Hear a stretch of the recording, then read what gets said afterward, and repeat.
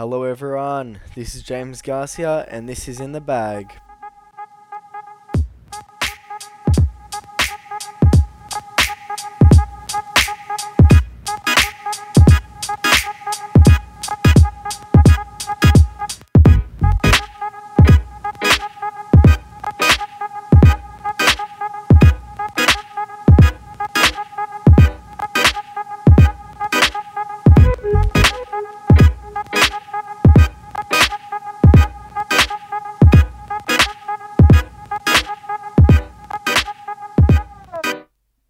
Alright, it's great to see you here as always. Now this is episode 3 and I hope you're having a great day and I hope I can make it even better. So, let's have a quick recap on what we've spoken about in previous episodes and see where those things are now. So first off, we speak about this every episode, but it's big news at the moment. The US election. Now, between recounts and lawsuits, Trump is trying everything. In Pennsylvania, the federal judge has now dismissed the lawsuit for Trump to get a recount. So, that's quite interesting because I thought Pennsylvania might have been one of the states Trump would have gotten. In Georgia, the recount was finalized and Biden stayed on top. But Trump is asking for another recount after the votes have already been recounted. So, he's really trying to hold on with every last thing he can. Now, he is also getting sued by Detroit voters who say he's openly seeking to defranchise black voters. Now, is he not? I don't know. That's for you to decide. But secondly, we are going to talk about the Turkish lira. Now, if you don't remember, 2 weeks ago we were talking about the Turkish lira and how the inflation rates are terrible and how they've also sacked the central bank's governor. Now, back to the lira. It's expected to gain against the US dollar in the medium term after the central bank hiked interest rates, according to the Rabobank of Netherlands. Now, if you don't know what the Rabobank is, it's a Dutch multinational banking and financial services company. It's in the Netherlands. Back to Turkey. The Turkish central bank's 4.75 percentage point interest rate increased to 15% on Thursday, and now has turned the lira into one of the highest yielding currencies in the emerging markets. Wow.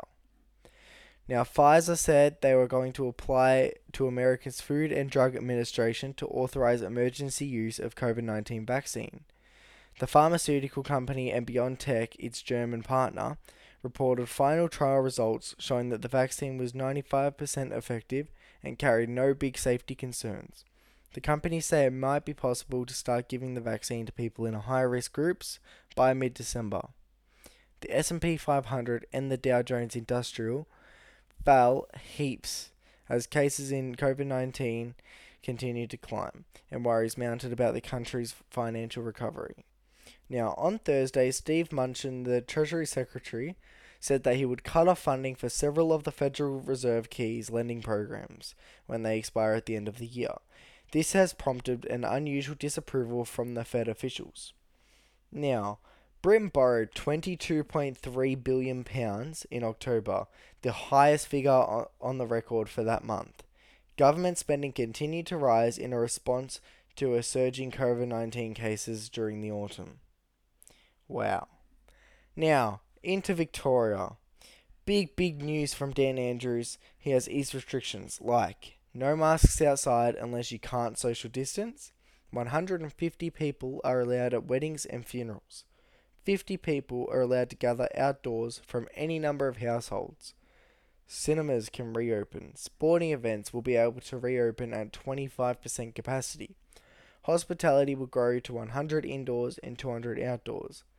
Gyms will be able to have 150 people exercising, but only 20 per space. Yesterday there was 23 straight days of zero. Let's hope we can get one more to make that 24. Victoria only have one active case. However, other states haven't been so positive, with South Australia in complete lockdown for a few more days, with 42 active cases in South Australia. New South Wales have 68 active cases, Queensland with 15, WA with 21, and Australia in total with 163 active cases. We are on fire, and especially in Victoria, and that makes me so happy because we've been locked down and these poor small businesses have been hurting. It's great to see these clubs and pubs getting up and running again and be able to fund things. So also with schools and all sorts of things, it's great for the economy, which we can get into more detail next episode. But for today, that's it. Now, if you have any questions about anything that I've said, if you want me to say something next question, you want me to explain something next podcast, I'm more than happy to do that.